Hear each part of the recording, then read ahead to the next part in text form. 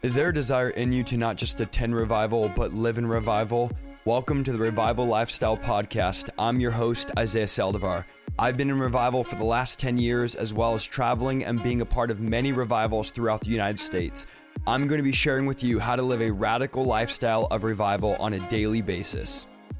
The book of Acts. This has been incredibly fun for me, exciting. I'm passionate about the book of Acts. We're teaching the Bible verse by verse so that we will be students of the word. We don't want to be Christians that just don't know the Bible. We want to be students of the word. There will be some graphic stuff tonight because we are talking about being martyred for the faith, and I'm going to read you some stuff from Tortured for Christ, but I will warn you before it gets graphic, okay? So if you have kids in the room, don't worry. I'll warn you before I read the graphic content tonight because I want you to see the reality of people that are being martyred for the faith. We're in New King James. And our recap is the disciples have been going out in book of Acts. They've been preaching the gospel. They've been casting out devils. They've been healing the sick, and the church has been growing. This has not been a watered down Sunday morning, warm a chair type of church. This has been a miraculous church with power, with authority. They're trampling on serpents and scorpions. They're beating the devil up everywhere they go. And the religious people absolutely hate the move of God. The religious people are trying to stop them at every turn, every corner. And the disciples are getting locked up over and over, and they're being commanded, they're being commanded, you cannot preach about Jesus. And then the next verse says, and they continue to preach about Jesus. So Ananias and Sapphira, they lied to the Holy Spirit. They dropped dead. There's a fresh sense of the fear of the Lord. Miracles are happening all over the place, and we are picking up in Acts chapter 6, verses 1. If you have your Bible, New King James, Acts chapter 6, verse 1 says, now in those days when the number of the disciples was multiplying, there arose a complaint against the Hebrews by the Hellenists because their widows were neglected in the daily distribution. Then the 12 summoned the multitude of the disciples and said, it's not desirable that we should leave the word of God and serve tables. So in the midst of the most exciting time in history, a problem surfaces in the New Testament church. And the problem was there was Hellenist widows that were being overlooked in the food distribution. They were distributing food. Remember, they were praying for people. They were doing deliverance. They were feeding people. They were actually helping the community. And this wasn't good because they're trying to build a reputation of being these kind, loving, caring people that help the orphan, help the widow, help the poor. And here you have these Hellenist widows that are being overlooked in the daily distribution of the food. These were women of special concern because a lot of them would come to Jerusalem after, in their final years, they would live near the temple and they would run out of resources and find themselves poor. Remember, these people had no children to take care of them. They had no husband to take care of them. And so the church became the place that's going to take care of the widow. Guys, the Bible says true religion is taking after the orphan and the widow. The Bible says don't just be about it in word, but be about it in action. It's like if you say you have faith, the Bible says, and you see a poor person and your faith doesn't cause you to get them food, the Bible says, what kind of faith is that? And so many of us, we have faith in word. We say, oh, I'm a Christian.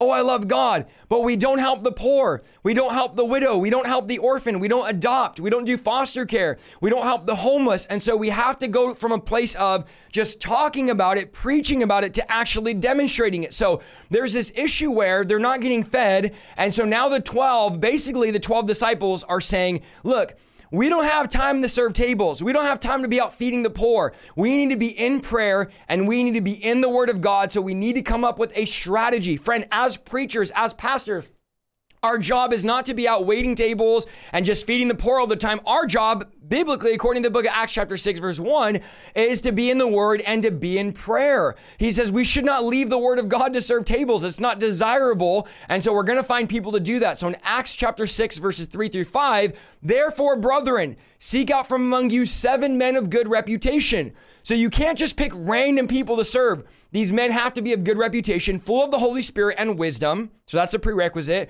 whom we may appoint over this business. But we will give ourselves continually. This is the disciples. Listen to what it says.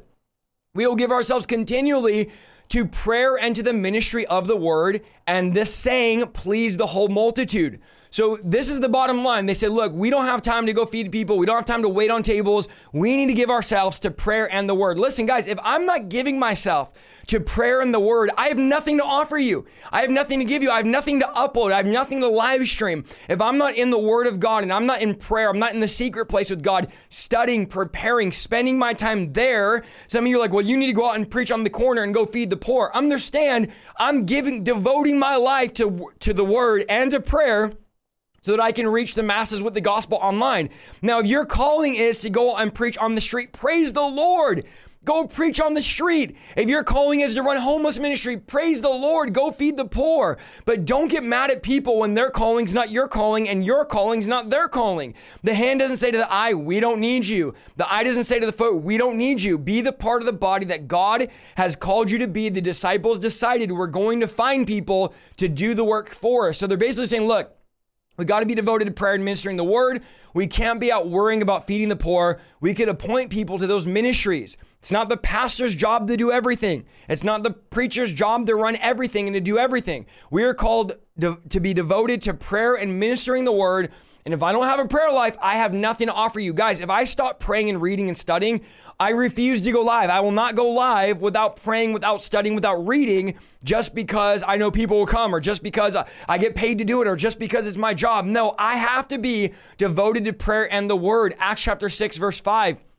And they chose Stephen, a man full of faith and the Holy Spirit. I love that. Stephen, a man full of faith and the Holy Spirit. Like, make sure you know that. Philip, Prochorus, Nicanor, Timon, I don't know how to say these names, Parmenas, Nicholas, and Proselyte from Antioch. Come on, guys, why can't you just have some normal names? How am I supposed to pronounce these? Can somebody help me out with these Bible names here?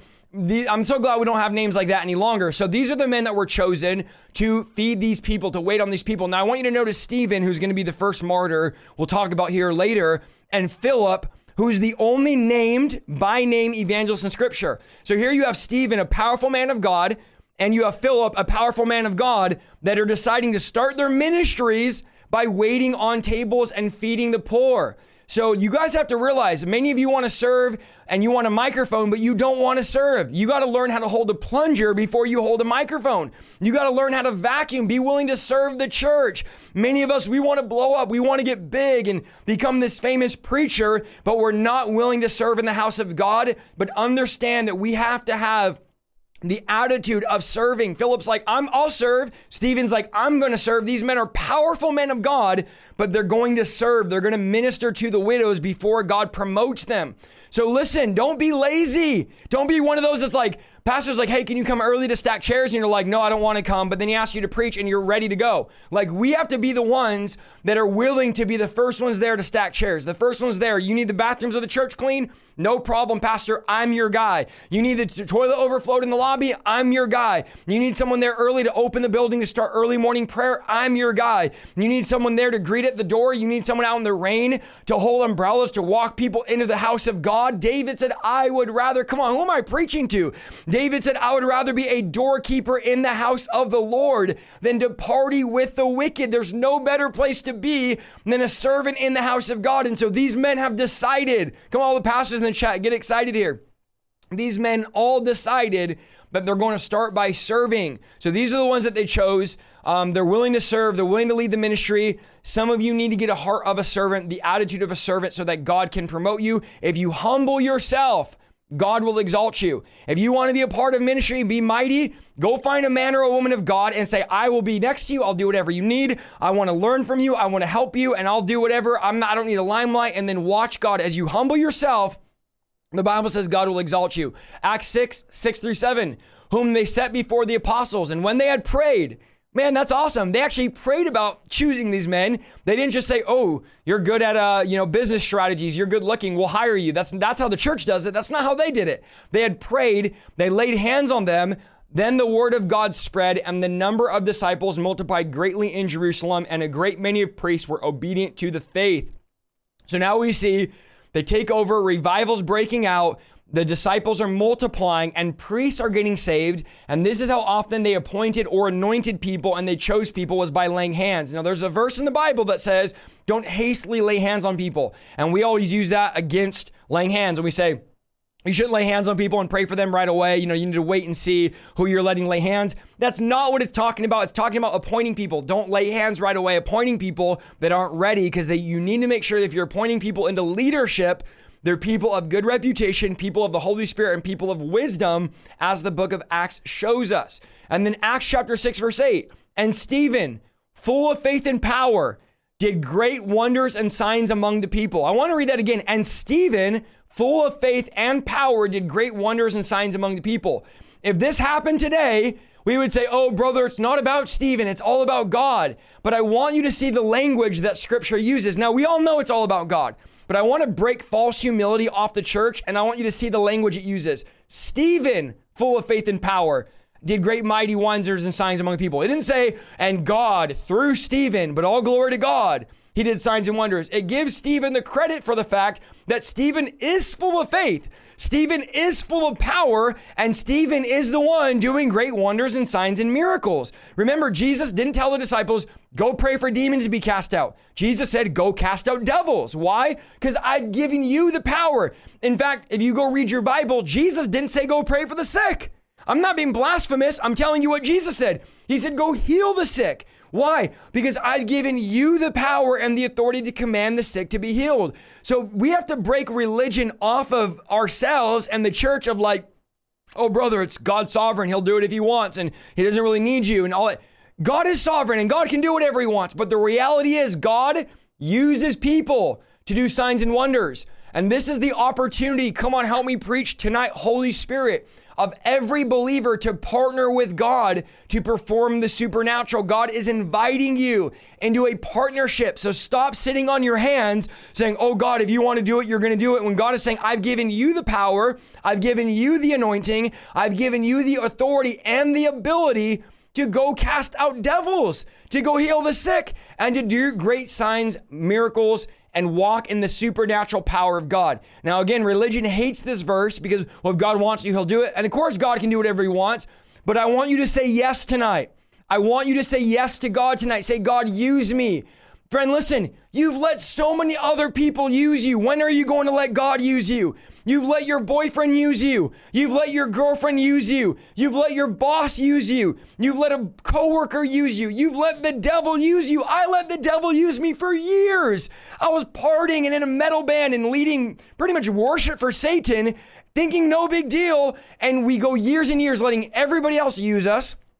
Everybody gets the best of us, and God gets the rest of us. And God is saying, when are you going to let me use you? You've let everybody else around you use you. And guess what? They left you empty. They left you depressed. They left you anxious. They left you broken. But God says, I want to use you. I want to give you purpose. I want to give you joy. I want to give you peace. In 2022, Lord, use me and use my life.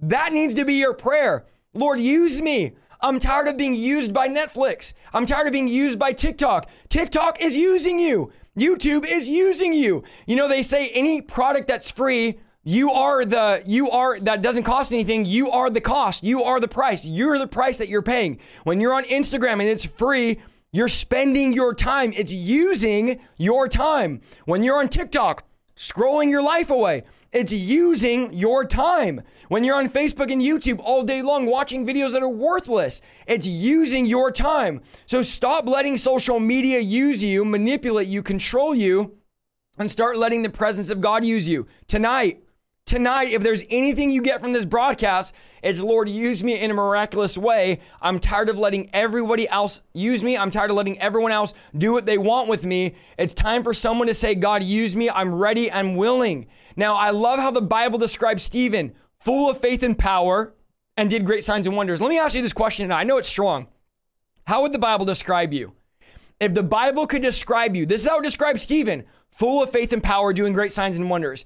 How would the Bible describe Isaiah Saldivar? How would the Bible describe Rowlis? How would the Bible describe Andy? How would the Bible describe Sean Flynn? How would the Bible describe you if it looked at your life and the writer who's Luke was going to write about you because he's writing here about Stephen and he says, oh, Stephen, full of faith and power.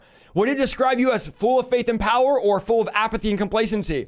Would it describe you as full of faith and power or full of, stinginess and bitterness? Would it describe you as full of prayer and holiness or full of compromise and laziness?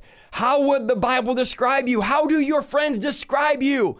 What do they think about your Christianity? Oh man, Jessica is a Christian, like a real powerful Christian who does miracles and wonders, and she's full of wisdom and faith and power and love and kindness and joy and peace and patience and perseverance and endurance and passion for God, and she's full of life and nothing gets her down, and she's anchored and she's peaceful and her mind is at rest and she's never struggling with everything. I'm sure. How would the Bible describe us? I want to be described as a man of God, not just on live stream behind a pulpit on a stage, but also in my private time. I want the Bible to describe me. You see, the word of God says that you are a written epistle read by all men.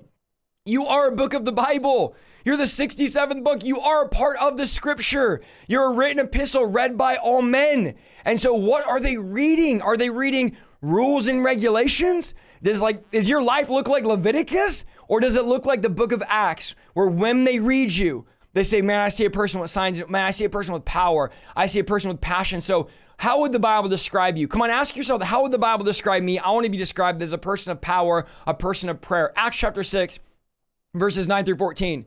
Then there arose some of what is called the synagogue of the freedmen, disputing with Stephen. So here comes guys from the synagogue of the freedmen disputing with Stephen as he's doing signs and wonders and miracle, and they were not able to resist the wisdom and the spirit by which he spoke. Then they secretly induced men to say, we've heard him speak blasphemous words against Moses and God. And they stirred up the people, the elders and the scribes, and they came upon him and seized him and brought him to the council. So here you have Peter getting arrested, John getting arrested. All the disciples are getting locked up. Now Stephen is doing signs and wonders, full of faith and power. Now these men, these synagogue of the freedmen, are now going to go and they're going to seize Stephen for what he's preaching. And they're also going to set up false witnesses against him. It says they also set up false witnesses who said, this man does not cease to speak blasphemous words against the holy place and the law. We've heard him say that this Jesus of Nazareth will destroy this place and change the customs which Moses delivered to us. So they got to find people to lie. They're creating fake news to lie on Stephen because they can't dispute him. They basically started debating him and they lost the debate. Because the Bible says they were not able to resist the wisdom and the spirit by which he spoke. So now their fear is saying, we can't stop him. We don't know what to do about him. He is full of faith and power. So we're going to find people to lie on him. Friend, listen to me. When you find some people, come on, I'm preaching to myself, to make some fake news about you, take it as a compliment.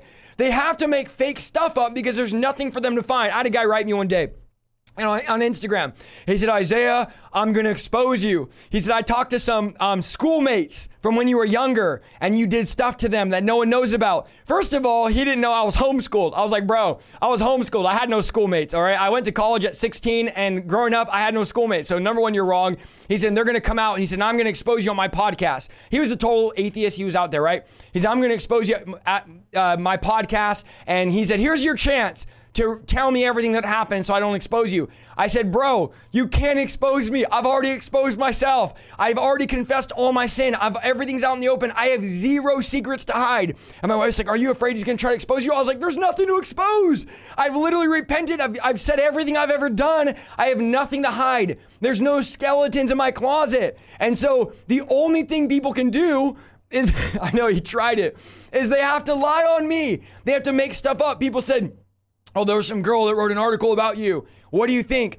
I don't think anything. It's completely fake news. It's made up because if the devil can't argue and debate you and find something to point out about you, then he's going to have to make some fake news up. So the Bible says that they got people to make up fake news. They got people to come and say this and say that he's saying this and we have to make something up. And they did the same thing to Jesus. So take it as a compliment when the haters make articles. And God already showed me the bigger you get, the bigger your page gets, the more videos they're going to make about you, the more articles they're going to get. And so I'll tell you what happens when I see a fake article about me. I'll tell you what happens when I see a fake video about me. Nothing happens. I don't lose, okay? To all of you that are in here trying to get ammo to make your video because you're out of content and you need to use me for views, I don't lose an ounce of sleep over it. I live in your head rent free. Like, you actually think about me. Like, there's a guy on YouTube makes all these videos on me. I'm like, man, he thinks about me more than his own wife. I mean, this guy every day is making a video. I'm like, bro, you need to get a hobby. You need to try golf or fishing or go outside, go to the park with your kids. Like, you're literally sitting around thinking about me that much. This is what they had to do with Stephen. They're like, this guy, we can't catch him. We can't resist his wisdom, his power. And so we're going to go and try to make something up about him. So don't give in to fake news. Come on, you really believe what's going on in the news right now? That's the same thing they do to preachers. They make fake news. And so I don't even think twice about it. I don't lose sleep. I tell my wife it affects me this much. 0, big fat 0. In fact, they're giving me free promotion because their people are coming to my page and they're like, oh, praise the Lord, because now I found out that you're real and now I got delivered or saved or whatever through your preaching, and it is what it is. But don't buy into fake news. They've made fake news about him, and these were the official counts. This is what officially they're accusing Stephen of before the Jewish high court on 2 counts. Count 1, blasphemy against the temple and the law, Acts 6:13. The conviction of this is carried by the death penalty. Count number 2, plotting destruction of Judaism by claiming Jesus would destroy the temple. And so they said, Jesus said he's going to destroy the temple, and so we're going to stand him before trial. Now, it's a lie. Christians were not plotting to destroy the temple. Jesus and his disciples had great respect for the temple and the law, but some Christian beliefs were twisted so that they can form an idea that would ultimately condemn Stephen. Christians in that day believed the following. They believed the temple is not the only place to meet God, but people can meet God anywhere, which the religious people absolutely hated. They believed that the law and the temple services are fulfilled in Christ. So we no longer have to go to the temple. We no longer have to fulfill all of this, the brazen altar, and do all the stuff, because Jesus, according to Matthew 5:17, he fulfilled that.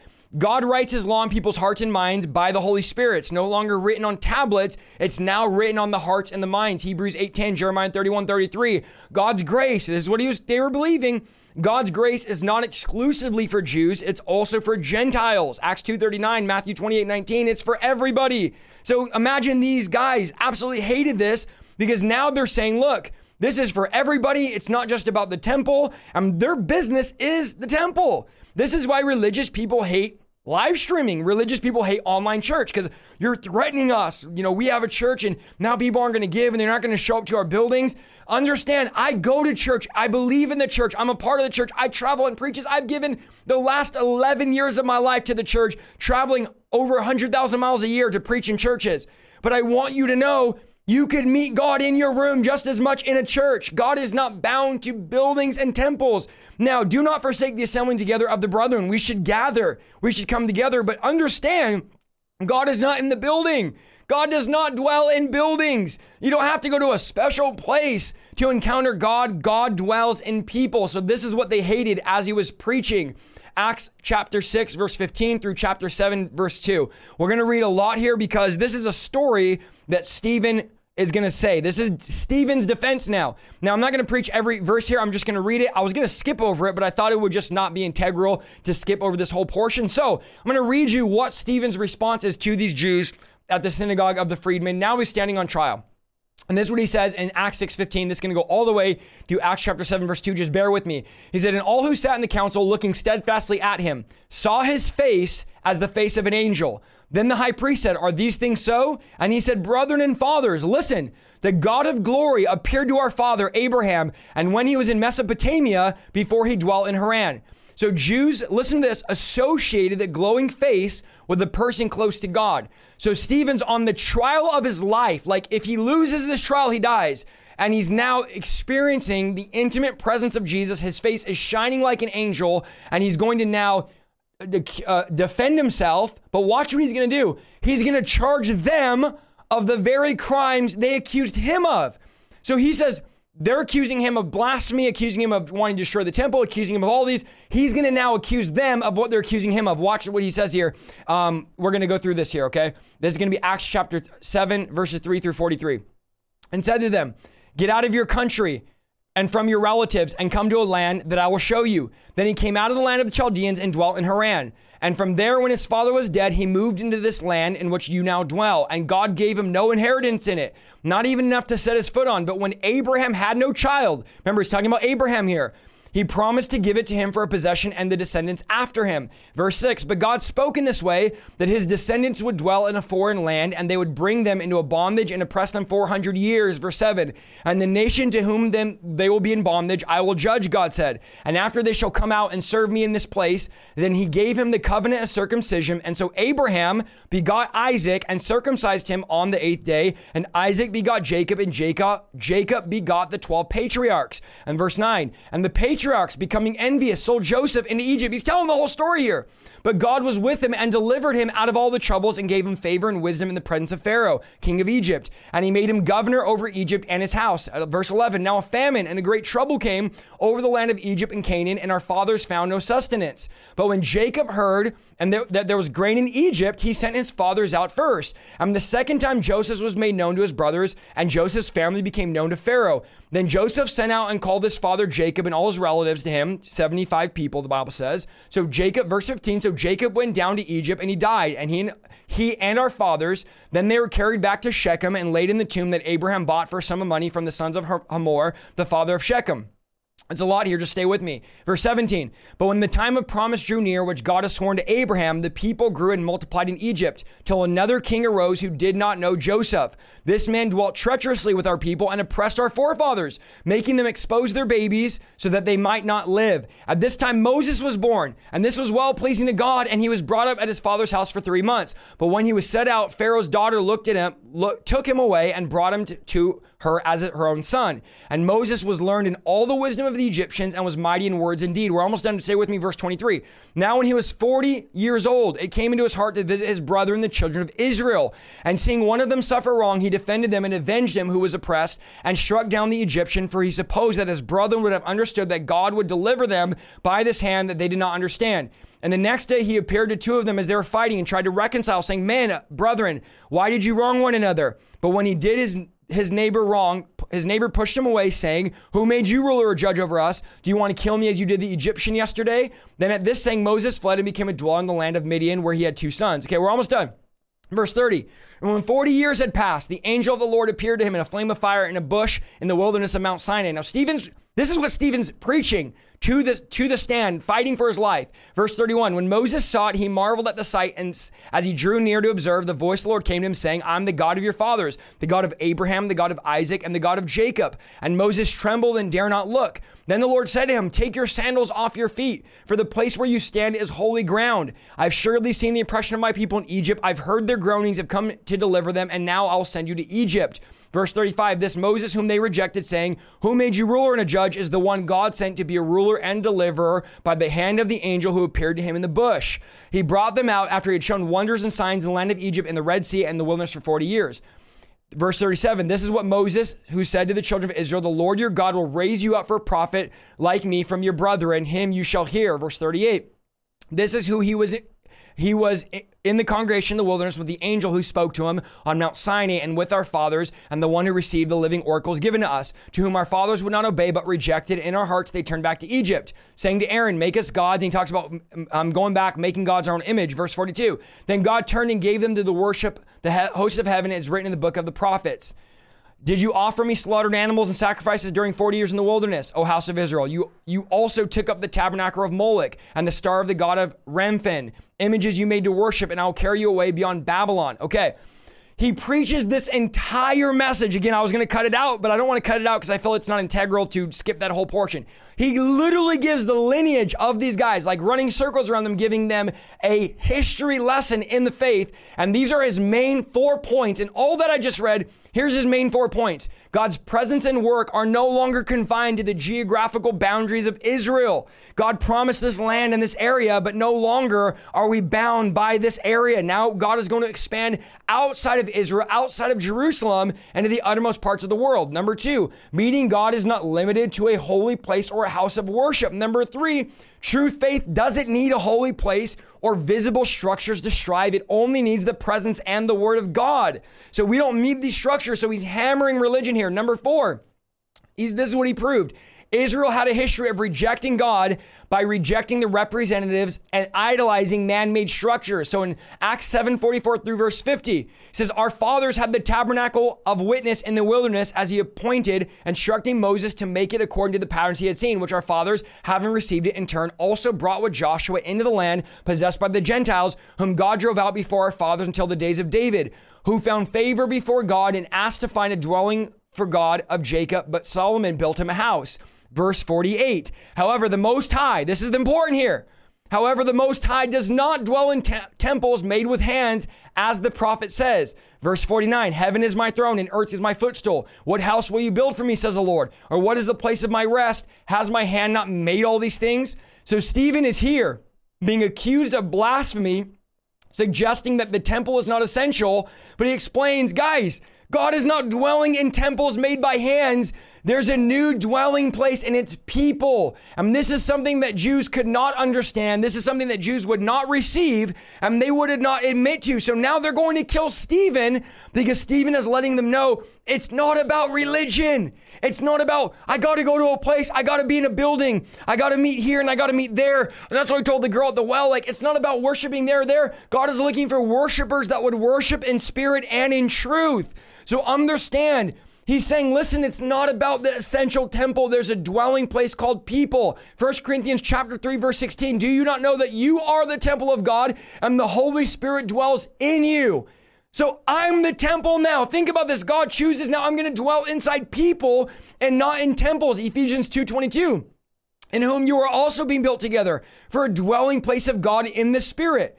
You are being built together, a dwelling place of God in the Spirit. God is making you into a place where his Spirit is going to dwell. You're the Holy Spirit's address. Type that in the chat. I'm the Holy Spirit's address. The Holy Spirit lives in me. He's not living in a building, in a place any longer. He's living in me. 1 Peter 2:5. You also, as living stones, are being built up a spiritual house, a holy priesthood to offer up spiritual sacrifices acceptable to God through Christ Jesus. So you have to see this. You are a spiritual house. The Bible says, Jesus told us that when he talked about the demon coming out. Peter's saying your spiritual house, your holy priesthood, to offer up spiritual sacrifices. So God is looking for sacrifices, but they're not natural. They're spiritual sacrifice acceptable to God through Christ Jesus. God is no longer choosing to dwell in buildings. He dwells in us. Remember, Jesus cleaned the temple the first week of his ministry and the last week of his ministry. What was the cleaning of the temple prophetic? It was prophetic for Jesus driving out the thieves, the robbers, those that manipulate the gospel, just like Jesus drives out thieves and robbers out of us, the demons, right? He comes and drives them out of our temple. And just like Jesus came and drove the thieves out of the temple, he comes in our life and drives the demonic spirits out of our temple. This was not only a physical thing that happened or a prophetic picture in that time, it was also prophetic in the sense, you're now the temple. So when Jesus cleans the temple, Jesus is cleaning us as well. So I believe tonight he's going to clean the temple. He's going to drive things out of us in Jesus' name. This is Stephen's thing here, and then we're going to talk about some stuff about being martyred. Here's Stephen's thing, Acts 7, chapter 7, verses 51 through 54. This is what he says. You stiff-necked and uncircumcised in your heart and ears. You always resist the Holy Spirit. As your fathers did, so do you. Which of the prophets did your fathers not persecute? And they killed those who foretold the coming of the just one, to whom you now became the betrayers and the murderers. You've received the law by the direction of angels and have not kept it. When they heard these things, they were cut to the heart and they gnashed their teeth at him. So Stephen ends his defense with an in-your-face indictment, not only about the past of Israel, but the arrogant Sanhedrin he's standing before that accused him of slandering God and Moses and the law and the temple. But it was them who slandered God, Moses, and the temple and destroyed it. Stephen pronounced them guilty on 4 counts, okay? It's all legal here. Stephen pronounced them guilty on 4 counts. Count 1, persistent resistance.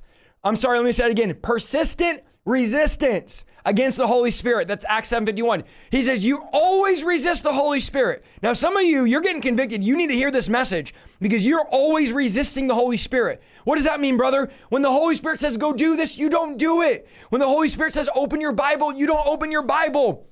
When the Holy Spirit says, repent, we don't repent. When the Holy Spirit says, you shouldn't watch that, you shouldn't do that, we go and do it anyway. We resist the Holy Spirit. And this is count 1. He's indicting these guys on you're always resisting the Holy Spirit. You're stiff-necked. You're bitter. You're angry. Count 2, persecution and martyrdom of the prophets. You don't listen to the people that God sends to preach. Regardless of how you like it, God has sent me to preach to you tonight. And you don't like it, you turn it off. You don't receive it. You make fun of it. It is what it is. You resist the prophets. And he says the same way your fathers resisted the prophets. Here was what Stephen was saying. I'm the prophet. I'm preaching to you right now, and you're going to kill me. just like you killed them. So when God sends someone to speak to you, take it as if God was speaking. God speaks through people. He's not just going to manifest himself and just speak, but God speaks through people. So he's like, look, you resist it. Count 3, betrayal and murder of the just one. That's obviously Jesus. You betrayed him and you murdered him. Count number 4, Stephen's now indicting them on disobedience of the law they claim to defend. He said, you try to defend the law, you're breaking the very law you defended. So Acts 7:55 through 56. But he, Stephen, being full of the Holy Spirit, gazed into heaven and saw the glory of God. And he's in trial right now.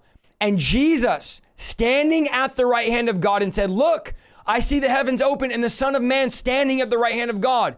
So Stephen is now given a rare glimpse into the heavenly world, and he sees Jesus standing. Notice here, at God's right hand. Now, usually Jesus is pictured as seated.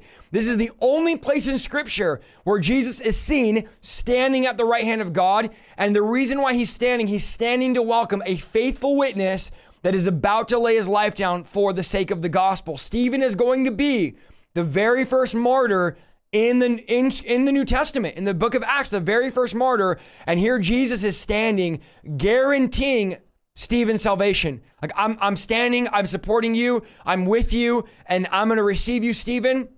Just as he stands, just as Stephen is standing for Christ, Christ is now standing for Stephen, letting Stephen know that you're not alone in this. I'm standing with you. Acts 7:57, verses 60. Then they cried out with a loud voice. They stopped their ears and they ran with him with one accord. And they cast him out of the city and stoned him. And the witnesses laid down their clothes at the feet of a young man named Saul. And they stoned Stephen as he was calling on God, saying, Lord Jesus, receive my spirit. Then he knelt down and cried with a loud voice, Lord, do not charge them with this sin. And when he said this, he fell asleep. And when the Bible says they fell asleep, it means that he died. So here's Stephen being stoned for his faith. And I look at our lives, and I'm as I read this, guys, we're so disconnected from biblical Christianity because we so easily get angry with people, get bitter with people, have unforgiveness. Here Stephen is being stoned, which is one of the most painful ways to die. And he's saying, Lord, forgive them. Lord, receive my spirit. They don't know what they're doing, Lord. Now, stoning was capital punishment prescribed by the law of Moses for blasphemy. And according to legal rules, after a fair trial, which he just had or was on, with witnesses and careful deliberation, a death sentence required an overnight consideration. So many times the reason why the disciples are put in jail till the next day is they have to have an overnight consideration. They weren't allowed to just give someone the death sentence. It had to be an overnight thinking about. The convicted person was taken out to an 11-foot deep pit known as the Rock of Execution. And on their way to the pit, they were urged to confess their guilt with the promise of a share in the age to come. And if he did, the person was stripped, bound hand and foot, and they were pushed headfirst into the pit. If they died from the fall, the execution was over.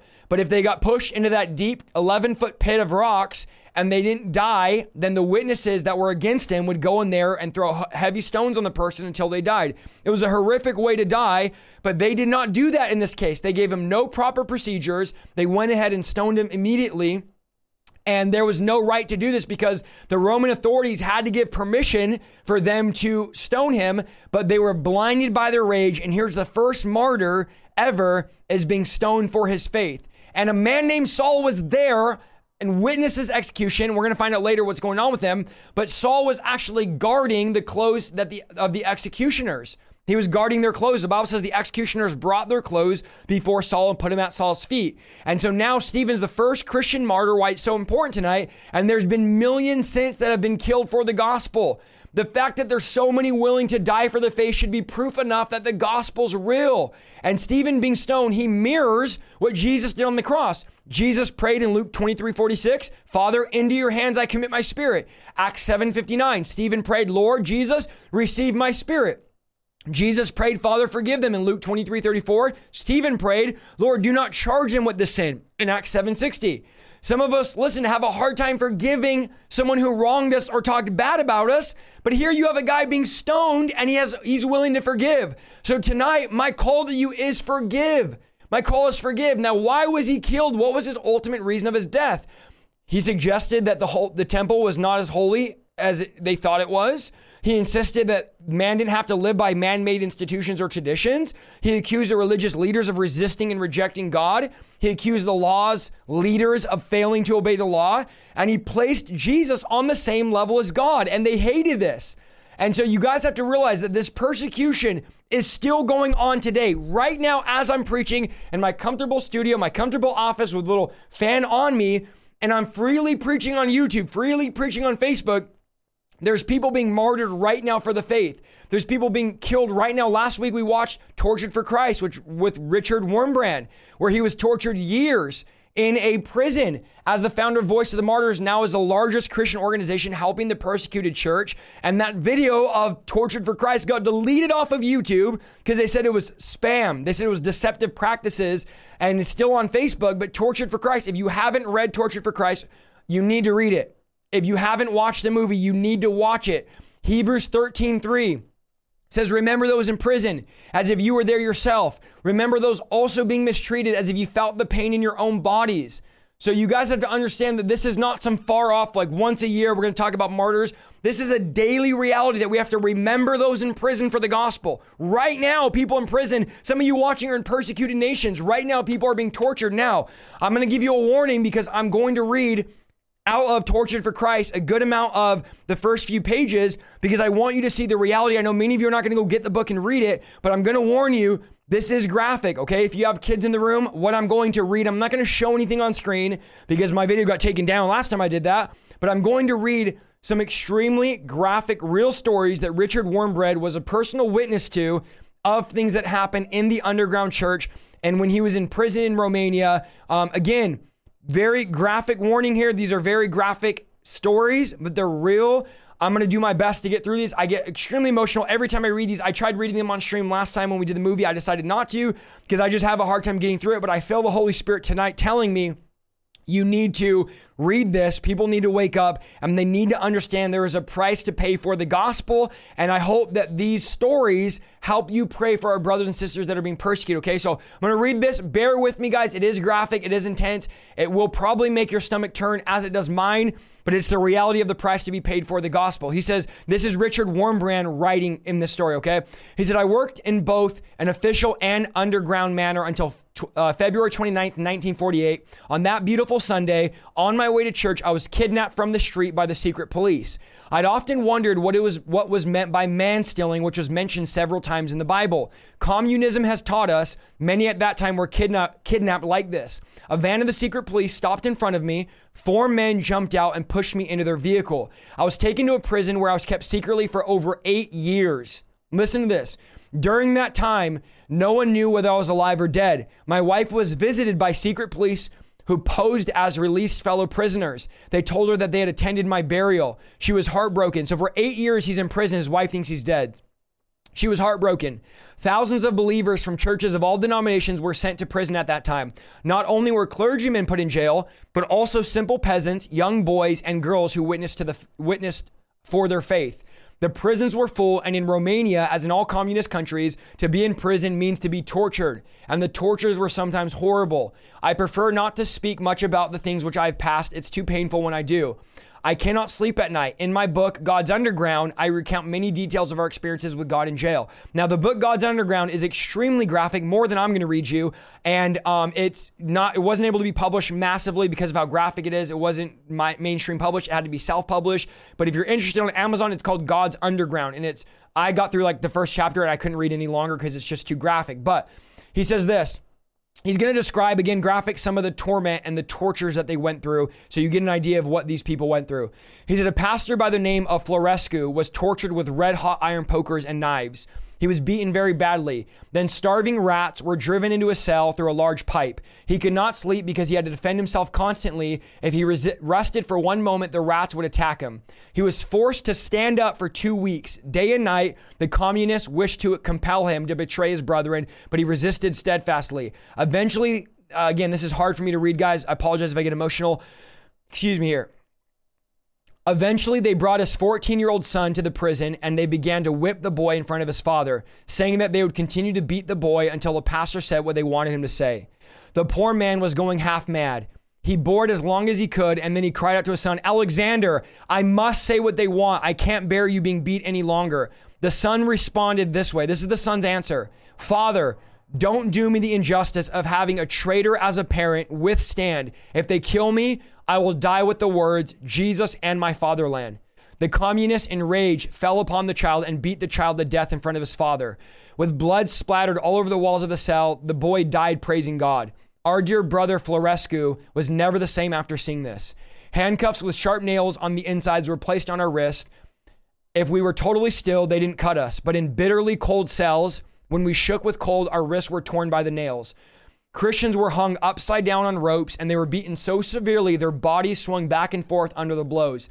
Christians were also placed in icebox refrigerator cells, which were so cold that frost and ice covered the inside. I was thrown into one and I had very little clothing on. The prison doctors, listen to how demented and demonic this is. The prison doctors would watch through an opening until they saw symptoms of freezing to death. Then they would signal the guards. They would rush in, take us out, make us warm. When we finally warmed up, they would immediately throw us back into the icebox cell to freeze again, thawing us out, then freezing us. Within minutes of death, they would thaw us out again and do this over and over and over. So they're literally freezing them alive, unthawing them, freezing them over and over and over again. He said, even today, there's times I can't bear to open a refrigerator. We Christians were sometimes forced to stand in wooden boxes, only slightly larger than we were, and this left no room to move. Dozens of sharp nails were driven into every side of the box with razor-sharp points sticking through the wood. Well, we stood perfectly still, it was all right, but we were forced to stand in these boxes for hours on end. When we became fatigued and swayed, the nails would pierce into our bodies. If we moved or we twitched a muscle, there were horrible nails that would be driven into us. What the communists have done to Christians surpasses any human understanding. I've seen communists whose face while torturing believers shone with joy. They cried out while torturing us, saying, we are the devil, we are the devil. And this is what Richard Wurmbrand says.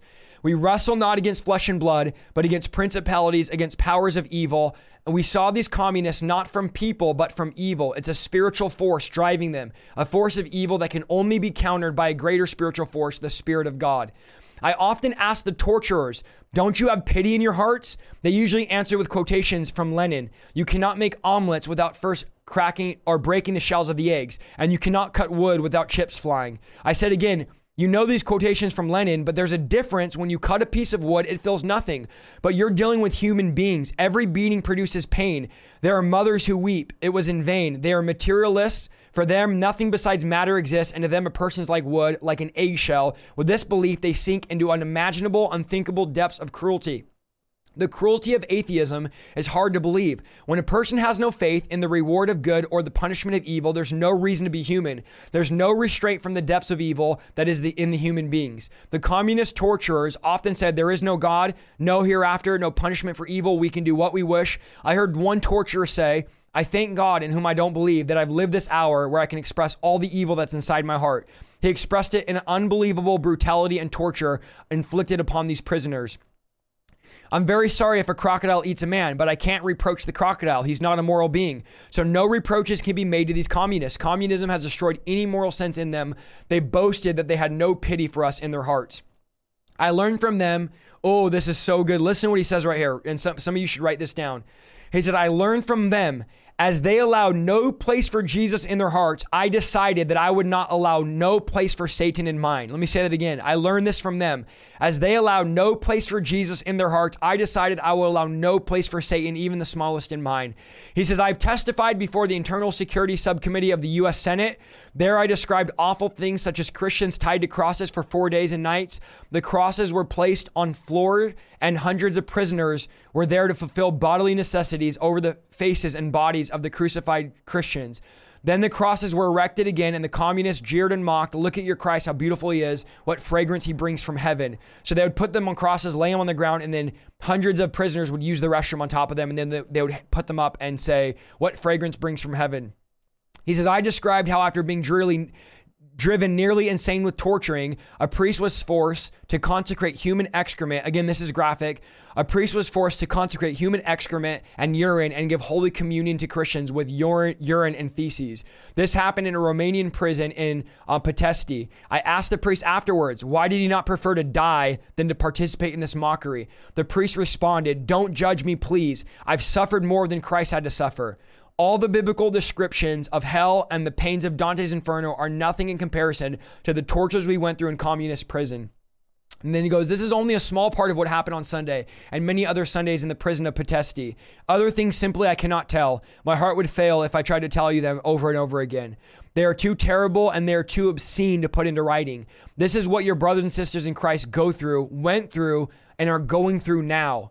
If I were to continue to tell you all the horrors of communist tortures and all the self-sacrifices of Christians, I would never ever finish. Not only were the tortures known, but the heroic deeds were known also. The heroic examples of those in prison greatly inspired the brethren who were still free. One of the really great heroes of the faith, Pastor Milan Hamavachi, the prisoners were overcrowded and the guards did not know us by name. They called out those who had been sentenced to get 25 lashes with a whip for having broken prison rules. Innumerable times, Pastor Hamavachi went to take beatings in the place of someone else. By this, he won the respect of prisoners, not only for himself, but also for Christ, whom he represented. One of the 4 workers in the underground church was a young girl. This is like, for me, the hardest one to read right here. All right. Give me 1 second here, guys. All right. It's hard to read this. One of the workers in the underground church was a young girl. The communist police discovered that she secretly spread gospels and taught children about Christ. They decided to arrest her, but to make the arrest as agonizing and painful as they could, they waited until they delayed her arrest a few weeks until the day she was going to be married. On her wedding day, the girl was dressed as a bride, the most wonderful, joyous day in a girl's life. Suddenly, the doors burst open and the secret police rushed in. When the bride saw the secret police, listen to this, guys. Oh, give me a second. This is really hard to read. 1 second, guys. All right. Let me find where I'm at. When the bride saw the secret police, she held out her arms. Excuse me. 1 second, guys. All right, let me get this. I'm going to read this. Okay. When the bride saw the secret police, she held out her arms towards the handcuffed. They thoroughly put the manacles on her wrist. She looked towards her beloved, then kissed the chains and said, I thank my heavenly bridegroom for this jewel he's presented me on my marriage day. I thank him that I'm worthy to suffer for him. 1 second, guys.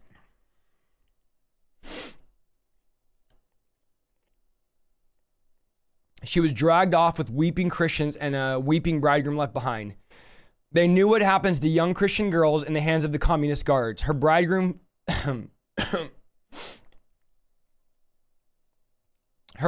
faithfully waited for her for 5 years after she was released.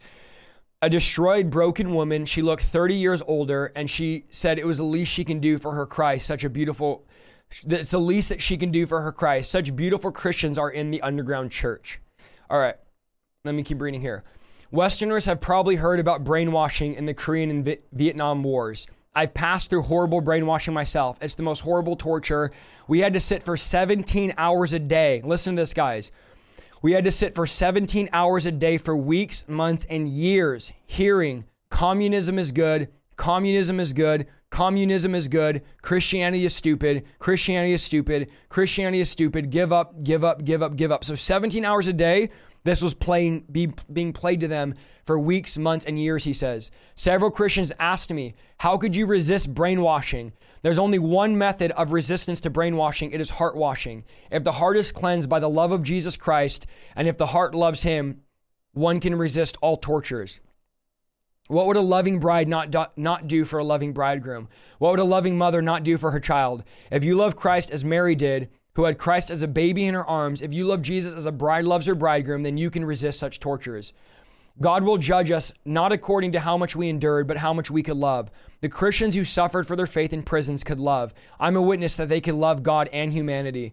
The tortures and brutality continued without interruption. When I lost consciousness or became too dazed to give the tortures any further hopes of confession, I'd be returned to my cell. There I would lie, unattended to and half dead, to regain as little strength as I could. Again, many died during this stage, but somehow my strength always managed to return. In the ensuing years, in several different prisons, they broke 4 vertebrae in my back and broke many other of my bones. They carved into me over a dozen places in my body. They burned me and they cut 18 different holes in my body. When my family and I were ransomed out of Romania and brought to Norway, doctors in Oslo, seeing all of this and scars in my lungs and from tuberculosis, declared that me being alive today is a pure miracle. According to the medical books, I should have been dead for years. I know myself that it was a miracle. God is a God of miracles. I believe God performed this wonder so that you could hear my voice crying out on behalf of the underground church and persecuted countries.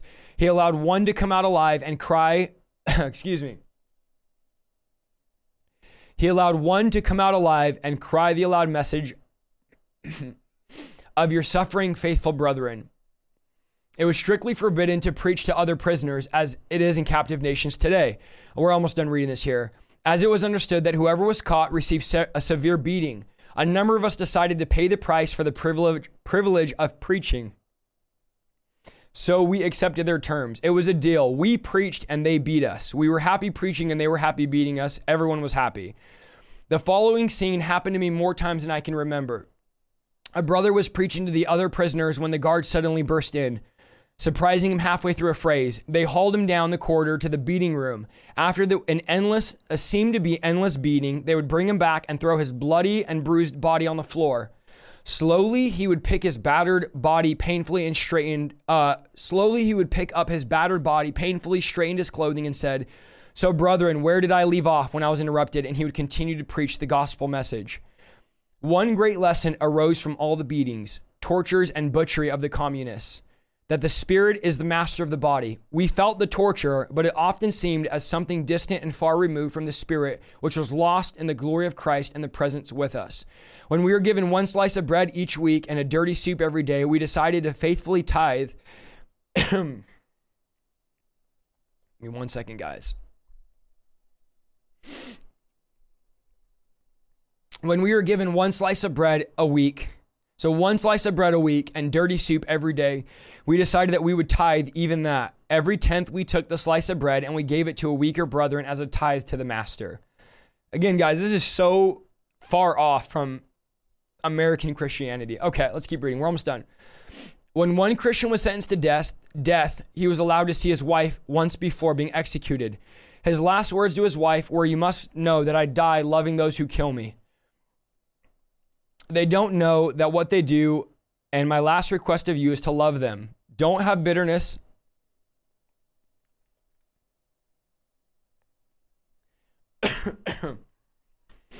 Don't have bitterness in your heart because they've killed your beloved. We will meet in heaven." These words impressed the officer of the secret police who attended the discussion between the two. He later told me the story in prison where he had been sent for becoming a Christian. So the officer got saved hearing that and was later sent and became a Christian, was sent to prison. A total of 14 years in prison passed for me. So 14 years he was tortured. So a total of 14 years in prison passed for me. During all this time, I never saw a Bible or any other book. 14 years, guys. I'd forgotten how to write because of the starvation, drugging, and the torturers. I'd forgotten the Holy Scriptures, but on the day that I fulfilled 14 years, listen to this, okay? So he forgot Scripture, he was starving, he was tortured for 14 years.